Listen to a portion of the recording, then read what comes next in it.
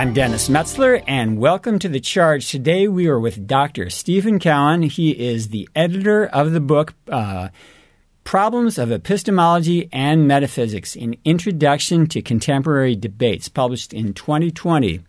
So, Dr. Cowan, thank you so much for joining us today. Hi, Dennis. Thanks for having me. All righty. So the book is really helpful in dealing with apologetic questions, philosophical questions, epistemology and metaphysics, and all sorts of stuff. So first, if you could give us some personal background about your own church tradition, your theology, your spirituality, where you've been and where you're at now. Sure. I was born and raised in the Southern Baptist Church. Probably my earliest memories are being in church, in the Southern Baptist Church in my hometown down in Mississippi. And got saved, as us Baptists like to say, when I was 12 there, and discipled early on in the church. And then I got very active and involved in what was at that time called the Baptist Student Union at the University of Southern Mississippi, where I went to college. I think it's called Baptist Collegiate Ministries now. And from there, while I was in college, I kind of had a second conversion experience, you might say, to Reformed soteriology, aka Calvinism.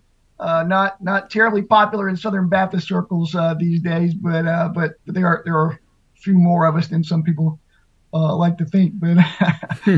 But anyway, so that's kind of where I'm at theologically.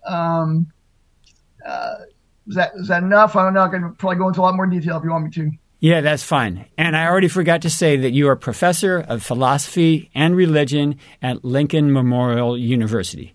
Mm-hmm. So, yeah. All righty. Okay, so let's get into the book. So if you could just say a little about the purpose of the book and the way it's structured.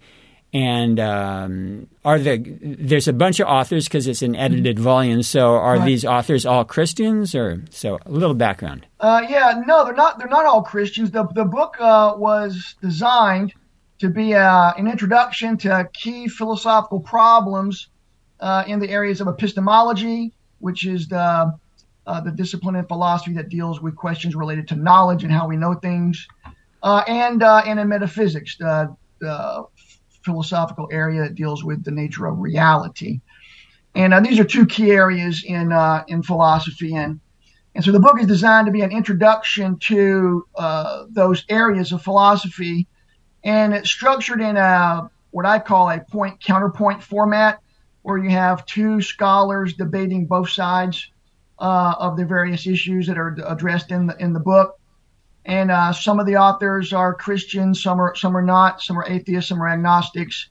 And it's not just a book where Christians and non-Christians debate. Some of the chapters have two Christians debating each other on topics where even Christians might differ on certain issues in philosophy.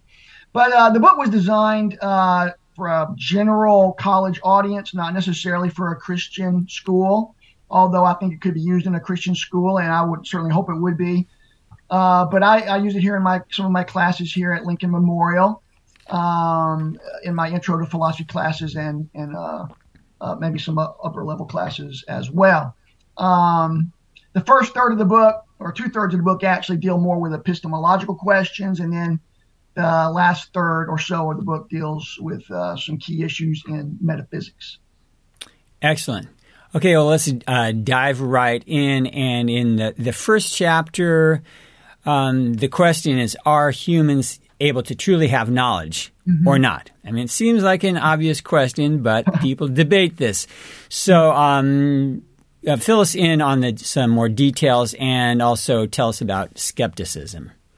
Sure. Can we have any knowledge? That's one of the most basic questions in the area of epistemology. That's for sure.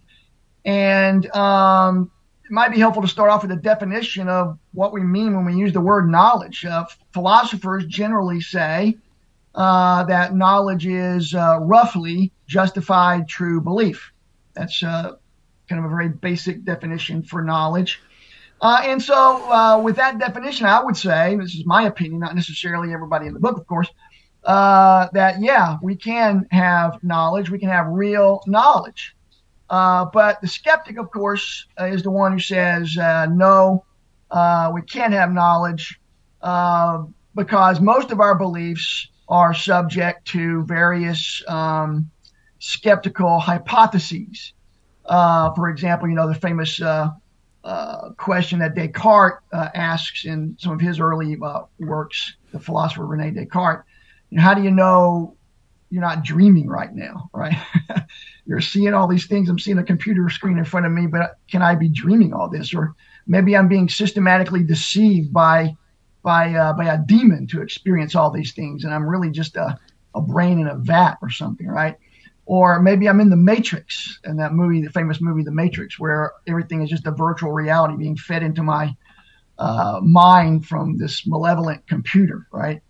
So the skeptic says that all these various hypothetical scenarios are possible, and because they are possible, you can't rule them out as being the case right now, and so we can't really know if any of our current experiences are real or true. And so that's where the skeptic comes from.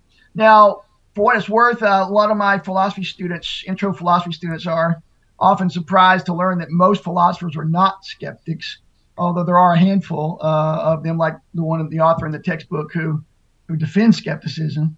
But most philosophers are not skeptics, and the solution for most philosophers, Christian or otherwise, is first of all to point out that the skeptic assumes that knowledge and justified belief requires having absolute certainty and being able to rule out as impossible some of those skeptical hypotheses that we just talked about. But rather, we should instead embrace something called fallibilism, which is the view that knowledge doesn't require certainty. I can know that something is true, even if I can't be absolutely certain about it. As long as my belief is justified, have some good reasons to believe it, and no reason not to believe it, then I can legitimately claim to know it.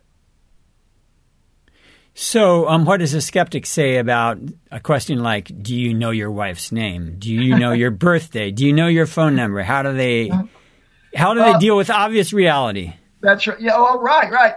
Well, they're gonna say, okay, they may seem obvious to you, but the skeptic, the real hardcore skeptic, is gonna just come up with some kind of hypothetical scenario that would, that if that scenario were true, would call that knowledge claim into question. So, how do I know my wife's name is Rhonda? Let's say it is Rhonda. He might say, well, you could have been created 5 minutes ago, with all the memories you have of Rhonda just hardwired into your brain, and they're not real memories at all, right? So there you go, right? So that's skeptic may stick to his guns by coming up with some story like that, and of course, it's easy to think up skeptical stories like that and come up with reasons to doubt what we think we know to be the case. I hate being unfair to the authors of my book. In the book, we have authors on both sides. There's a skeptic who defends skepticism, and then his name is Marcus Lamonranta. And then the non-skeptic in the book is Michael Humer. He's at the University of Colorado, I believe. And he holds a view, which I share, and most philosophers share something similar to this. He calls it phenomenal conservatism, which simply says that a person is justified in believing P, where P can be any proposition or statement about anything. The sky is blue. My wife's name is Rhonda. Today is it Monday? I think it's Monday.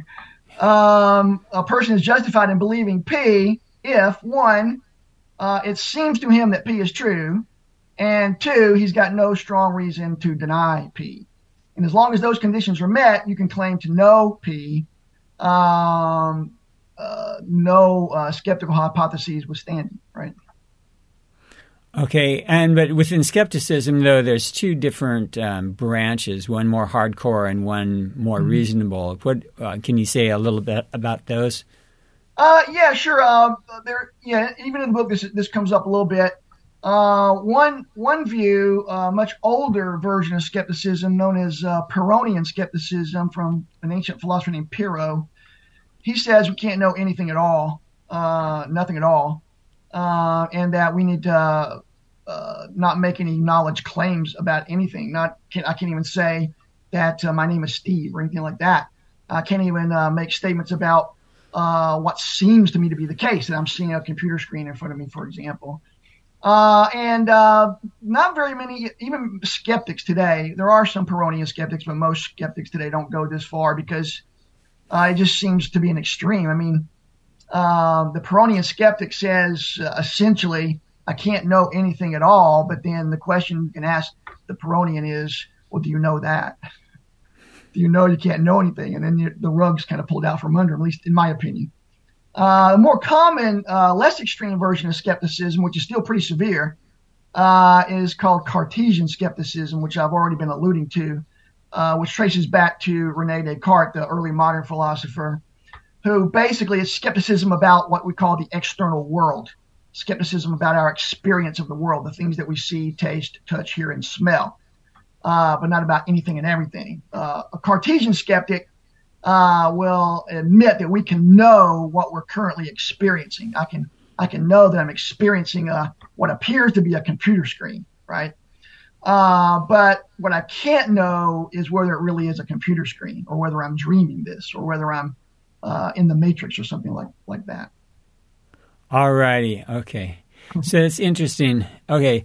So in chapter 2, are our beliefs justified by experience, or are they justified by coherence? So you talk about foundationalism and coherentism. So yeah. More on that.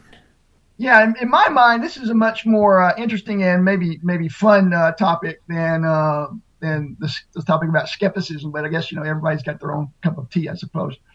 But foundationalism is the view that all justified beliefs are ultimately traced back to and are based on what are called properly basic beliefs. So what's that? A properly basic belief is a justified belief, that is a belief it's okay for me to hold, that's not justified by other beliefs. Some things we believe are justified by other things we believe, or some beliefs are justified by other beliefs. So, for example, I believe that my wife has just arrived home from shopping because let's say I hear her car pulling into the garage, right? So I have two beliefs there. I believe I hear her car pulling into the garage, and I knew she had gone shopping. And when I hear that sound, I form the belief that she's home from shopping. So one belief is derived from another belief. But not all beliefs seem to be that way. Some beliefs are basic, that they don't seem to be derived from other beliefs. So, for example, using that same example, I hear what seems to be her car pulling into the garage. Right? I hear a sound.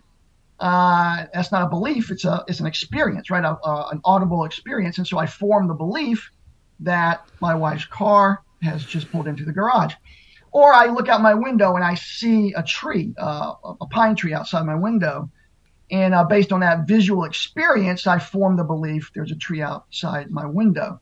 So some beliefs are basic in the sense that they're not derived from or based on other beliefs. And some beliefs are non-basic. They come from other beliefs. Foundationalism says that if you're going to have any justified beliefs at all, they ultimately have to go back to a foundation of basic beliefs, properly basic beliefs, beliefs that are basic and are themselves justified by some experience of some kind, like seeing something or hearing something, for example. Or remembering. Memory beliefs can be seen as basic, right? I have the belief that I had a toast for breakfast. Why? Because I remember it, right? That's a basic belief based on a memory experience, for example, right? So foundationalism says you got to trace your beliefs back to these foundational basic beliefs in order to be justified. The alternative view is called coherentism. And basically, coherentism is the view that there are no basic beliefs, that all beliefs are non-basic and all beliefs get their justification from standing in some kind of inferential relationship to other beliefs. So every belief is justified because it's deduced from or induced from or explained by some other belief you hold. So the coherentist sees our beliefs kind of like a web, like a spider's web, you might say, where all the strands are different beliefs and they're all interconnected. And any individual belief is justified by its place in the larger web, you might say. But there would be no basic beliefs that you have to trace your beliefs back to. That's coherentism. Most philosophers, for what it's worth, of course, you don't decide what's true by counting noses. I'm pretty sure you would know that. But most philosophers are foundationalists, including me. But the coherentists certainly have some of their arguments, you might say. So how is that relevant to Christian theology, Christian belief, and apologetics? It could have, and this might take a whole topic all by itself, discussion time. But whether you come down on this could help you decide what approach to apologetics that you take. If you're a foundationalist like myself, you're going to probably be more inclined toward a more classical or evidential approach to apologetics, looking at historical evidences and maybe evidences for the existence of God in the cosmos and things like that. Classic arguments for God's existence, you might say, which I know we may get to that a little bit later. If you're a coherentist, you might be attracted to a very different type of apologetics, maybe a presuppositional approach to apologetics where you assume that Christianity is true and you simply answer objections and just see Christianity as a coherent set of beliefs and just defend it against objections, but not offer a lot of what we might call positive evidences for it. I hope that makes sense. All right. Okay, good. And in chapter 3, the authors deal with the grounds of knowledge. Do the grounds of knowledge have to be accessible to the knower? So what does this have to do with internalism and externalism? Yeah, this is one of the more technical topics in the book that you might want to skip over, but it's one of the more difficult chapters too. But that doesn't mean it's not. Yeah, we can be brief with this one. Okay, sure.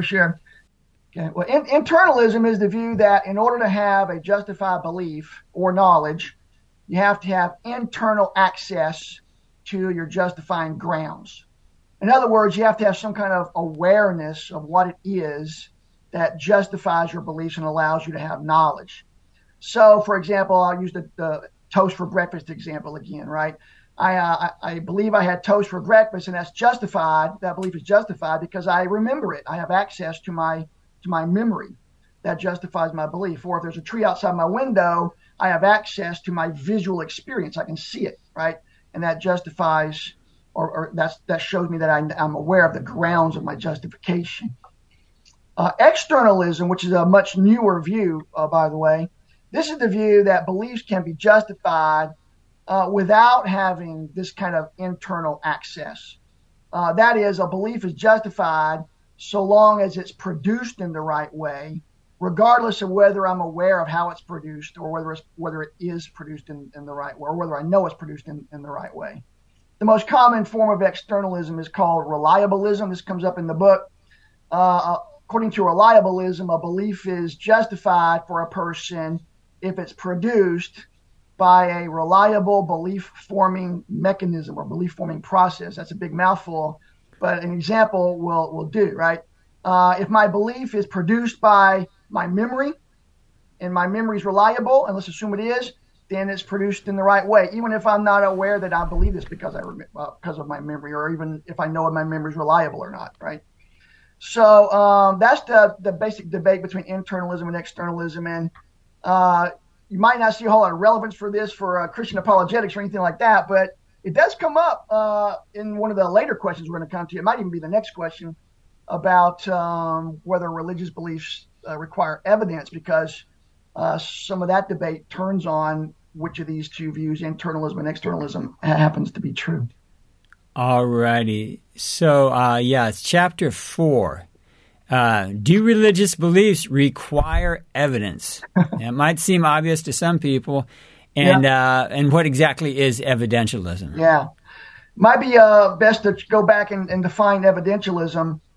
In the early 20th century, evidentialism is a view in epistemology that becomes very dominant. According to evidentialism, for a person to be rational in holding any belief, including religious beliefs, that belief must be based on evidence. And if it's not based on evidence, it's irrational to believe it. Now, it's very important to point out here that when the evidentialist talks about evidence, he's almost always using that word in a particular way. He's talking about what's called propositional evidence, as opposed to, let's say, experiential evidence. When I look outside my window and see the tree, that's experiential evidence. Propositional evidence, that's, you might just say that's arguments, right? When I give an argument for something, that's propositional evidence, appealing to statements that lead to a conclusion, right? But when evidentialism came about, or was a dominant view in the early to mid 20th century, arguments for God's existence were in disrepute, going back to the philosophers David Hume and Immanuel Kant and some others. Most philosophers, even Christian philosophers, didn't put a whole lot of stock in traditional arguments for God's existence. Mm-hmm. But then along comes a philosopher named Alvin Plantinga. I don't know what you know about him, but he's big in philosophy, believe me. Alvin Plantinga came along in the 60s and 70s, and he argues that belief in God can be rational even if it's not based on propositional evidence. Rather, belief in God can be properly basic. That takes us back to an earlier question, right? For Plantinga, you can have a justified, rational belief in God simply in virtue of the fact that maybe you have an experience that you take to be an experience of God. You're in church and you're praying and you seem to feel the presence of God, let's say, or you pray a prayer and that prayer is answered, and based on that you form the belief or continue to believe that God exists and is answering your prayer or is with you in church. And this kind of thing can provide a basis for a rational, justified belief in God and maybe other religious truth claims as well. And so for Plantinga and many other followers of his, belief in God can be properly basic and be justified without any kind of arguments. So the new question, though, that comes along is, does religious belief require any evidence at all, even non-propositional evidence or experiential evidence? And some theists, probably even including Plantinga now, if I'm reading him right, have been willing to go even further by adopting externalism, which I talked about a moment ago. Externalism being the idea that you can have a justified belief and knowledge even if you don't know that your belief is produced in a reliable way or you don't know what the source of it is. And so if you're an externalist, and Plantinga is an externalist now, you can have a justified belief in God as long as that belief is produced in the right way, even if you don't know that it's produced in the right way. So suppose I find myself believing in God, and maybe I believe in God because, as John Calvin would say, and Plantinga following him, we have this faculty called the sensus divinitatis, right, which is a divine sense that in the right circumstances produces belief in God. I may not even know that I have this faculty, let's say, but suppose it's real. If my belief in God is produced by that faculty, even if I don't know that faculty exists, even if I don't know it's reliable, if that faculty does exist and it is reliable, then my belief is justified, even if I don't know it. That sounds kind of wild, but that's where the externalists like Plantinga would be on a question like that. So he would say, do you have to have evidence for religious beliefs like belief in God? Plantinga would say no. Now, some other theists, some Christians would say, well, the externalist takes it a little bit too far, and maybe we do need some kind of evidence, even if it's just this experiential evidence that I'm talking about. All right. Yeah, I interviewed Kelly James Clark last week about his book, God and the Brain. And so there was a lot in there about not giving into the demands of evidence. Right. To justify our faith, our belief being rational. Mm-hmm. Right. And that's probably, I haven't read Kelly James Clark's latest book, but that would be right in tune, I think, with where Plantinga is. And and Tom Senor in my book, who defends a view very, very much like that. All right. That's interesting stuff. Okay, so moving into chapter 5, the authors discussed the question, can we know the truth about reality from science? Yeah. And they discussed the difference between scientific realism versus scientific non-realism. Mm-hmm. So what's going on here? Yeah, this is a very important debate in the philosophy of science, maybe the most basic, fundamental debate in the philosophy of science. First of all, let me be clear on this term realism that you mentioned. The word realism without the adjective scientific is used in lots of different ways in philosophy, in different areas of philosophy. But here we're talking about, as you said, scientific realism versus scientific non-realism. So scientific realism is the idea that well-confirmed scientific theories give us at least an approximately true description of the world. That science actually aims to come up with theories that are tested, and thereby when they're tested and they're confirmed over a long period of time, we can say that theory actually describes the way the world is.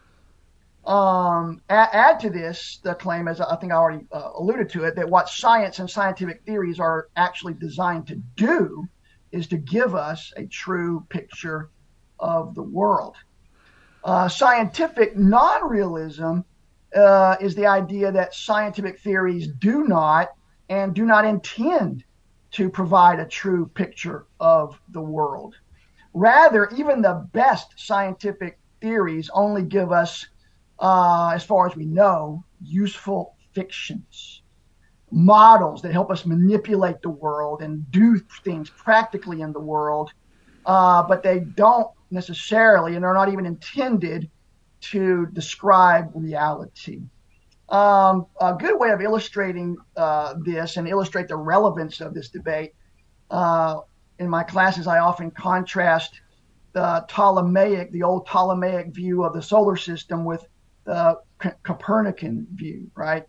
Right. Ptolemy is the guy who had this geocentric view of the universe where the Earth is at the center and all the planets and stars are revolving around the Earth, right? And then Copernicus comes along during the Renaissance, and he turns that on his head, right? And he says, no. The sun's at the center and all the planets and stars are revolving around the sun. Now, one thing I tell my students, and they and this sometimes blows their mind. They don't realize this. We all know that everybody today, well, at least most of us anyway, believe Copernicus has it right, not Ptolemy. That are at least close to right. And probably that's right. I'll say, okay, fine, that's right. But when this debate was actually taking place in the Renaissance, the shift was made from Ptolemy to Copernicus, but not because Copernicus had any data or evidence that Ptolemy lacked. They both had the same empirical data, and yet this shift was made. Why? Not because there was any data. Again, not because there was any new information that Copernicus discovered that said, "Oh, this is the right theory." No, it was made on purely aesthetic grounds. It was made because Copernicus's theory was simpler, and that was the reason the shift was made. Now, maybe today we have more evidence that confirms Copernicus, but back in the day, we didn't have any data. So what's the point of all this? The point of this is that at least back in those days, either one of those theories would have served practical purposes. You could navigate the ocean with Ptolemy just as easily as you could navigate the ocean with Copernicus. And so the scientific non-realist says all scientific theories, at least large-scale theories anyway, are like that. They're just useful fictions.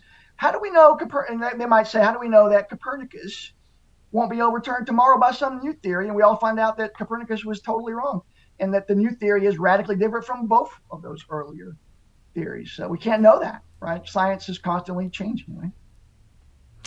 All right. And as far as more science than Chapter 6, so are scientific explanations limited only to natural causes, or do they deal with the supernatural? Yeah. And the authors talk about methodological methodological naturalism. Too many syllables in there. No, it's a mouthful. Now this question may have a lot more direct relevance to contemporary apologetics, which I know is an important concern. Methodological naturalism is the view that legitimate scientific explanations may only appeal to natural causes. And an appeal to a supernatural cause for some phenomena in the world would be, by definition, not a scientific explanation, according to methodological naturalism.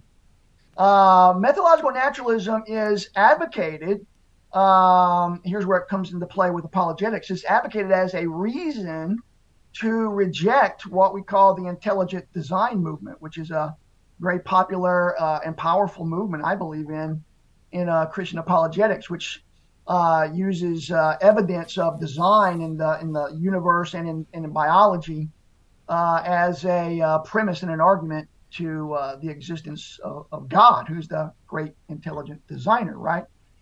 But if methodological naturalism is true, then ID theory is not scientific. It would, insofar as it talks about non-natural causes, it would be anyway. So ID theory would be in trouble as a scientific theory if methodological naturalism is true. Both Christians and non-Christians, by the way, embrace methodological naturalism.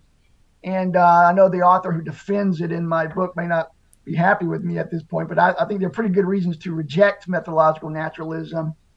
In my own mind, first of all, it begs the question against the intelligent design theory by assuming that nothing that happens has a supernatural cause before any investigation is ever undertaken. Indeed, this is why many critics of methodological naturalism think that methodological naturalism actually presupposes metaphysical naturalism, where metaphysical naturalism is the view that there just is no supernatural reality. This is synonymous with atheism, basically. Also, and maybe more important, I think methodological naturalism assumes, let's just make an assumption. Let's assume hypothetically that some phenomenon that happens in the world really does have a non-natural cause, God or an angel or whatever, right? If we adopt methodological naturalism as our method of doing science, then that's going to prevent us from ever knowing the truth about that phenomenon. In my mind, that's just bad epistemology. Okay, so there's no place at all for anything supernatural. They would just, what appeared to be a supernatural miracle, they would ascribe some natural cause somehow to it. Maybe I need to be a little careful here.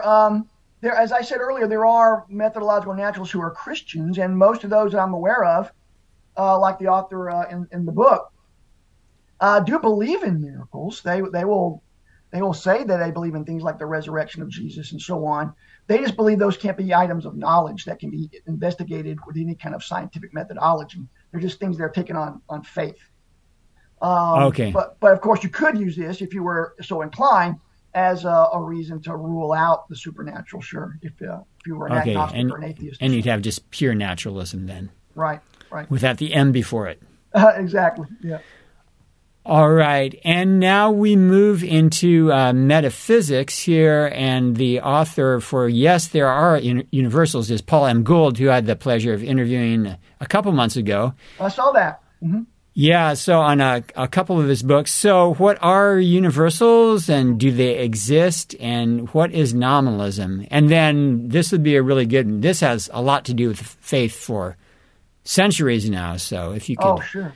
Related to the Christian faith more. My students find this the most difficult chapter in the book, and because it deals with things that are very abstract. At least it seems that way. But it does have some practical relevance and significance. But a universal is an abstract entity. That means it's not physical, it's not material.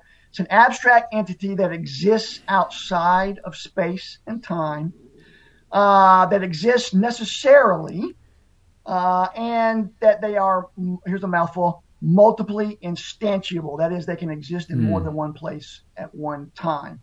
Examples of universals would be numbers, like the number 1, number 2, but probably more commonly discussed in the literature would be things like properties, the property of being brown or being tall or being sweet or being the president of the United States. These are all properties. Relations would also be examples of universals, being to the left of, being taller than, being smarter than. These would be examples of relations. And the debate over universals arises mostly out of our desire to explain the resemblances between things. So take two dogs, right? Maybe one's a Saint Bernard, right? Big old monster of a dog.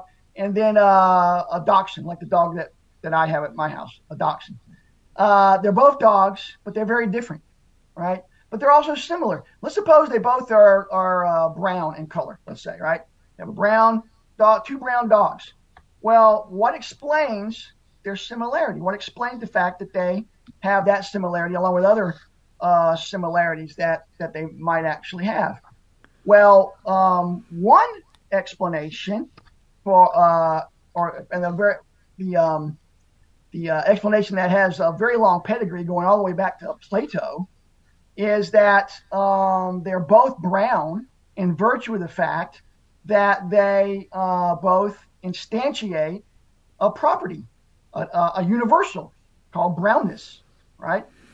Fido is brown, right? The Saint Bernard is brown, and Rover, the dachshund, is brown. And they're both brown because they both instantiate a property, whereas where a property is seen as this abstract entity that can exist in more than one place, right? It's in Fido and it's in Rover, right? And they're real. According to the Platonist, the follower of Plato, these universals really exist. They're real entities that exist outside of space and time, like the number one really exists, and it exists in every possible world. There's no imaginable world in which the number one does not exist, and there's no imaginable world in which brownness does not exist. Even, crazy as this may sound, even if there are no brown things in that world, right? You have to distinguish brownness from brown things. So philosophers who embrace the existence of universals like this are called Platonists. Paul Gould, you mentioned him a while ago. He's a Platonist. He defends that in this book.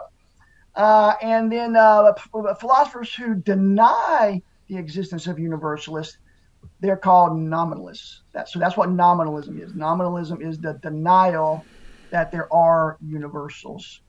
Now, as far as Christians go with this, most Christians who embrace Platonism, and that's probably the majority of Christians embrace something kind of like Platonism. Many of us will argue that from a Christian perspective, these universals, these properties and relations are ideas in God's mind, and that's how we account for them in a theistic framework. Okay, and so what is really significant for the believer or for theology or for apologetics? Well, it's only going to be indirect, but not necessarily insignificant. Well, one thing that I like to point out is that this debate may have very important relevance for ethics. In my mind, that's the most important practical application of this. If we don't have universals, we're not going to have any essences. Essences would be sets of properties shared by things of a kind, like human beings have the essence of humanness, right, or being human. And if nominalism is true, then that literally means there's no such thing as humanness, no such thing as humanity. There's just that thing, Dennis, and that thing, Steve, right? And they have some similarities, but there's nothing that joins us together as the same kind of thing. And so if there are no universals, it seems like there's no such thing as essences like humanity.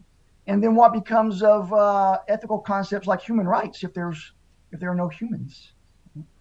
Okay, but then what would the nominalists say in response to what the Platonists are saying? This is these properties that these two dogs share, and they would say, no. Yes, we agree that they're both brown, but Yep. This gets into some tall weeds if we go too much further, but many nominalists, there are different kinds of nominalists. In fact, there are I can't even count how many types of nominalists there are. There are dozens of different versions of nominalism. And in my mind, that's a sign that they can't all agree on what the answer to your question is. And there really isn't a widely agreed upon nominalist theory for explaining why Fido and Rover have these resemblances. But one very popular answer, fairly popular answer, is that is they reduce what we call properties to membership in sets. So Fido and Rover are both brown because they both are members of the set of brown things, right? But then that still leaves unanswered the question: what is brownness, and why are those two things in the set of brown things and not the black German Shepherd? Why isn't he in that set? Well, you can't answer that question without talking about brownness, and then you're talking about brownness distinct from set membership at that point. I hope that makes sense. So that's not a good solution, if you ask me. Okay. So yeah, that's about the best they can do as far as I can tell. So you're a Platonist on this one? Yeah, and probably more radical Platonist than some of my contemporaries would be, but yeah, I'm definitely in that camp. Okay, I'm still undecided. It's a tough one, and certainly there are some theological questions that come up. I know one of my favorite philosophers, William Lane Craig, is a famous Christian nominalist who I don't know how he answers some of these questions, but he rejects Platonism because, for a number of reasons, but one reason is because of how do you explain God's properties, right? We attribute properties to God.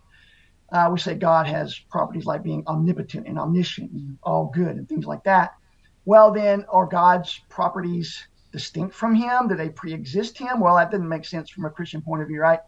So I will have to admit that as a Christian Platonist, this is a tough theological question that I'm glad that Paul Gould has answered it in one of his other books. All right. All righty. And in Chapter 8, the mind, is it just synonymous with the brain? So is materialism right, or is immaterialism right? Yeah, and if you good question. Dive into those. Yeah, this is one of my favorite chapters in the book. It's one of my favorite topics in philosophy. You're talking about the so-called mind-body problem, right? The problem of explaining the nature of the mind or consciousness. Throughout history, most people, Christians and non-Christians, have held to some form of substance dualism. This is the idea that the mind and the body are two distinct substances. The body is a material substance, and the mind is an immaterial substance. Sometimes we call this a soul, right? Excuse me. Today, most philosophers, with the exception of most Christians, are materialists. They hold that the mind is just the brain and the brain's functions. In my opinion, and I'm sure most Christian philosophers would agree with me, it's very difficult to account for the mind in material terms. The mind and the body seem to have very distinct properties. The mind, for example, has the property of intentionality. That is, intentionality is a property of the mind's, to use some language that some philosophers have used, ofness and aboutness. Right? We don't just have beliefs. We have beliefs about things. We have desires, but not just desires. We have desires for things like pizza, right? And so on, right? And so mental events like desires and beliefs, mental properties, reach out beyond themselves to other things. Philosophers call this the property of intentionality. But it seems hard to attribute this property to material things. What would it mean to say that this rock, for example, is about this other rock or is for this other rock? That seems like nonsense talk. And so for that and a host of other reasons, most Christians are dualists of various kinds. Yeah, there are some Christians who are materialists, though. I don't know what their conception of the afterlife is, or the miraculous, or anything else. Right. Yeah, that does become very interesting and complicated. There are some Christian materialists who for various reasons, some of which is because they're convinced by arguments for materialism, that the mind is just the brain. I'm not sure why they're convinced, but they are. But the biggest problem they have, and they will admit this themselves, is trying to account for a Christian view of the afterlife that especially involves resurrection from the dead. And what do they do with all the biblical data about the intermediate state, right? Some of them come up with some really interesting theories to try to explain this. Some deny that there is an intermediate state, that they take that biblical language and some of it interpret it non-literally, or some of them just ignore it. I don't know. But yeah, they say there is no intermediate state, and that the body, the human person who is just their body, is recreated at the resurrection out of whole cloth, you might say. I'm not sure how you account for personal identity over time, right? Is that the same person that's resurrected that died? I'm not sure how you do that without something that continues across that gap, right, between death and resurrection. Others talk about maybe after we die, or when we die, we're instantly given some kind of new body that's invisible to you and me. And that body continues until the resurrection. Then, I don't know. Then you wonder why there needs to be another resurrection later on. Why does it just continue on like that? So yeah, there are some Christian materialists who are convinced for numerous reasons to hold that view, but I don't see it as being consistent at all with Christian eschatology for reasons we just stated. All right. And free will, determinism. Is free will compatible with determinism? So this is one of the chapters you contributed. And how does moral responsibility fit in? Yeah. Well, I personally think that free will and moral responsibility are compatible with at least some forms of determinism. I'm probably in a minority among Christian philosophers on this, but of course it's a very controversial topic. So of course determinism is the idea that everything that happens to us and everything that we do, even the things that we do that we think are intentional, like choosing to go here or go there, are determined by prior causes. Excuse me. But on the other hand, incompatibilists is the opposite view. And one major version of incompatibilism is called libertarianism. That's not the political view. This is a view on free will. Libertarians deny that free will is compatible with determinism. And they hold, and the reason they think they're incompatible is because they hold some version of what's called the principle of alternative possibilities. In order to be free and responsible, says the libertarian, I must have genuine, open alternatives when I make a choice. One perhaps cheesy way of illustrating this: suppose I'm standing or I'm in my car at a street corner, waiting, and I have to go either left or right. I'm at a T, let's say. And suppose, for the sake of argument, that I turn left. According to the libertarian and the incompatibilist, that choice was a free choice and a morally responsible choice only if I could have gone right in the same circumstances. Right? That's the principle of alternative possibilities.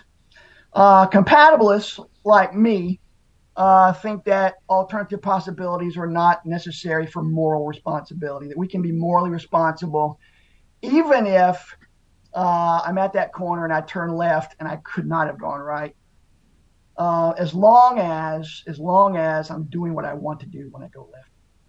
Okay? So according to compatibilism, as long as I'm choosing in accordance with my values and my desires, at the moment, then my choice is free enough anyway to be morally responsible for what I do. So it all comes down, the debate here really in my mind, all comes down to whether or not a compatibilist like me can make sense of being morally responsible without having these alternative possibilities. And in the book, I borrow a thought experiment from a really famous philosopher named Harry Frankfurt. And this is all over the literature on this topic, by the way. You can't hardly miss it if you read about this at all. But Harry Frankfurt asks us to imagine a scenario like this. He says, Imagine there's a man named Jones and a mad scientist named Black, right? Black and Jones, right? And Black really wants Jones to vote for his favorite candidate. Let's call it Candidate A in the upcoming presidential election, right?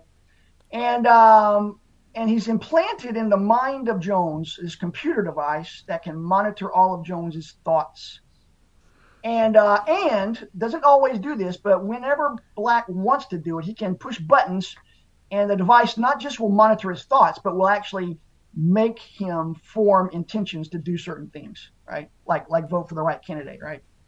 So Black doesn't want to manipulate Jones into voting for Candidate A if he doesn't have to.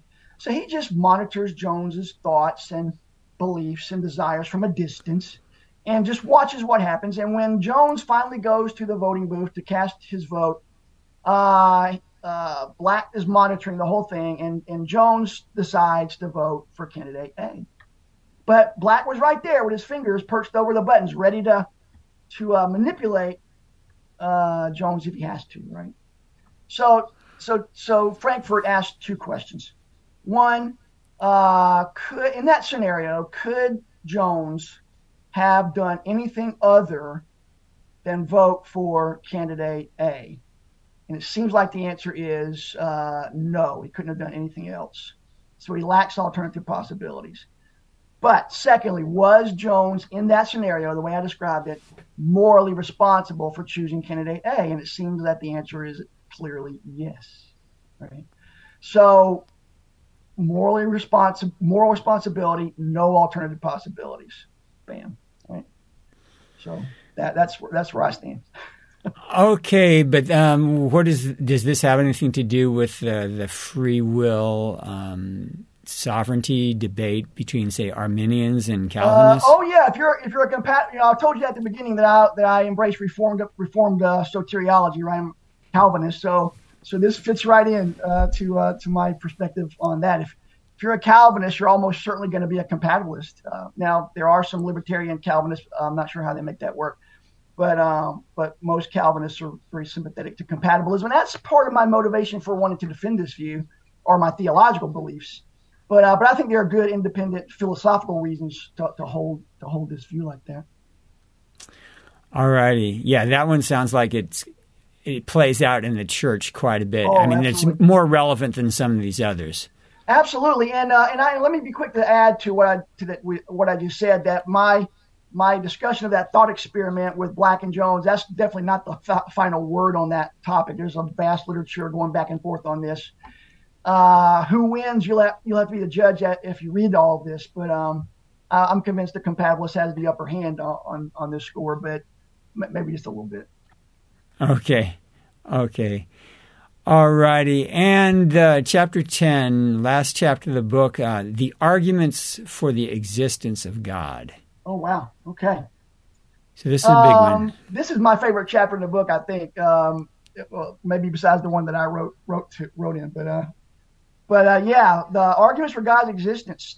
As you probably know, there are a lot of good arguments for the existence of God. I've seen them other folks on your show defend some of these.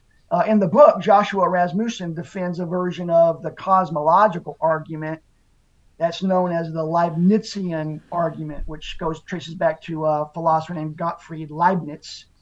And the argument basically begins with the question, why is there something rather than nothing? And then he goes on to show that the best answer to that question is that there's a necessary being, God, who alone can explain the existence of other things. I like this argument. It's not my personal favorite argument for God's existence. I think there are others that are just as good, if maybe even better. I like the Kalam cosmological argument that William Lane Craig defends, along with several others, which focuses more on whether or not the universe began to exist and arguing that it did, and then trying to explain how something can come from nothing, right, without God. And the moral argument, that's probably my favorite argument for God's existence, is the moral argument. If I'm not mistaken, Paul Gould talked about that argument on your program, right? That if there's no God, then there's no objective moral values. but we know there are objective moral values. We intuit them, right? We can see that some things are wrong and some things are right, and therefore God must exist if he's the only way to explain why there are these objective moral values. Rasmussen talks about all of these in the book, though he focuses mostly on that Leibnizian cosmological argument. The strongest argument against God's existence, in very broad terms, is the problem of evil. And in the book, an atheist named Bruce Russell, he focuses in on what I think, and I agree with him, that this is the strongest version of the problem of evil, and therefore the strongest argument against God's existence, and it's the so-called evidential argument from evil. Russell asks, if God exists, why do some of the horrible evils that we see in the world occur? Some really bad things seem to happen, like the kidnapping and murder of little children, for example, as an example he uses. That seem like there's no good reason for that. We certainly can't look at something like that, Russell says, and see why God would allow that to happen. These kind of things seem to be pointless. And a good God, if he exists, would only allow evils that serve some greater good, some greater purpose. But these types of things, these he calls them horrors, don't seem to serve a greater good that we can see. And so he draws the conclusion that God very likely does not exist. There are a lot of different responses to this argument. Both Russell and Rasmussen, who responds to him, talk about something called skeptical theism, which is a very popular response to this argument from evil, which says that just because we can't see what God's reasons for allowing this evil to happen doesn't mean it doesn't have one. Why? Because given our finitude, given our lack of understanding and knowledge, and even given our evil propensities, we may not be in the best position. We probably are not in the best position to always know whether God has a good reason for allowing these things. God is infinite, infinitely wise. We're finite. He could have reasons for allowing these evils, even if that we might not even be able to know, even if he told us about them, right? And that's basically skeptical theism. Now, Rasmussen talks about that. He actually presents a theodicy called the love story theodicy, in which he says that the reason why there's evils in the world, even these horrors, is because they play a part, even though we may not always know how or why, in this grand love story that God is telling with human beings, starting with creation, fall, and redemption, right, to the end. All right. And finally, we've already touched on this a few times, but what else can you say about application in terms of apologetics? What does the evangelist or the defender of the Christian faith, what can he or she take away from all the stuff that's in the book? Yeah, I appreciate that question. And I want to be upfront and say that I don't want any potential reader of my book, which I hope there are many, to come away thinking that this was designed as an apologetics textbook. It wasn't, but I do believe there's apologetic value in all of it. Philosophy asks the big questions. That's what philosophy is all about. The most basic and fundamental questions that human beings ask. That's what philosophy is all about. What's real? How do we know? Is there such a thing as right and wrong? That really? Does God exist? And if so, why is there evil and suffering in the world? And all these other questions that we talked about, and a host of others that we haven't talked about. Big questions. And the answers that people give to these big questions have an impact on the way that we live, the choices that we make. For example, if you believe in God, that's going to affect the choices you make. If you don't believe in God, that's going to have an impact on the choices that you make. And I would say the same thing about every one of these questions that we've asked. And the reason is because these questions and the answers that we give to them provide the structure for our worldview, the way that we look at the world and our place in it. And so Christians, I think, should study philosophy and perhaps read this book if they're so inclined in order to better understand their own worldview and to be able to engage intelligently with those who hold non-Christian worldviews. In this book, you're going to get both sides of every argument. You're going to get what somebody who might disagree with you says and what the person who might agree with you says. And you can weigh the arguments for yourself and then use that as ammunition for engaging people in important discussions. All righty. So it's not so much answers, but just getting familiar with the arguments and being able to have intelligent conversations. That's right. Can make all the difference. Very good. Exactly. All right. All right. So much good stuff there. Well, I'm Dennis Metzler. You've been listening to The Charge. We've been dealing with the topic of epistemology and metaphysics, the debate over various core issues in philosophy and how it relates to Christian apologetics. We've been with Dr. Stephen Cowan, who is a professor of philosophy and religion at Lincoln Memorial University. So, Dr. Cowan, thanks so much for joining us today. Thank you. Appreciate it. All right. And then follow the link below to check out his book, Problems in Epistemology and Metaphysics, An Introduction to Contemporary Debates. That book is available. All right. So, peace to everyone.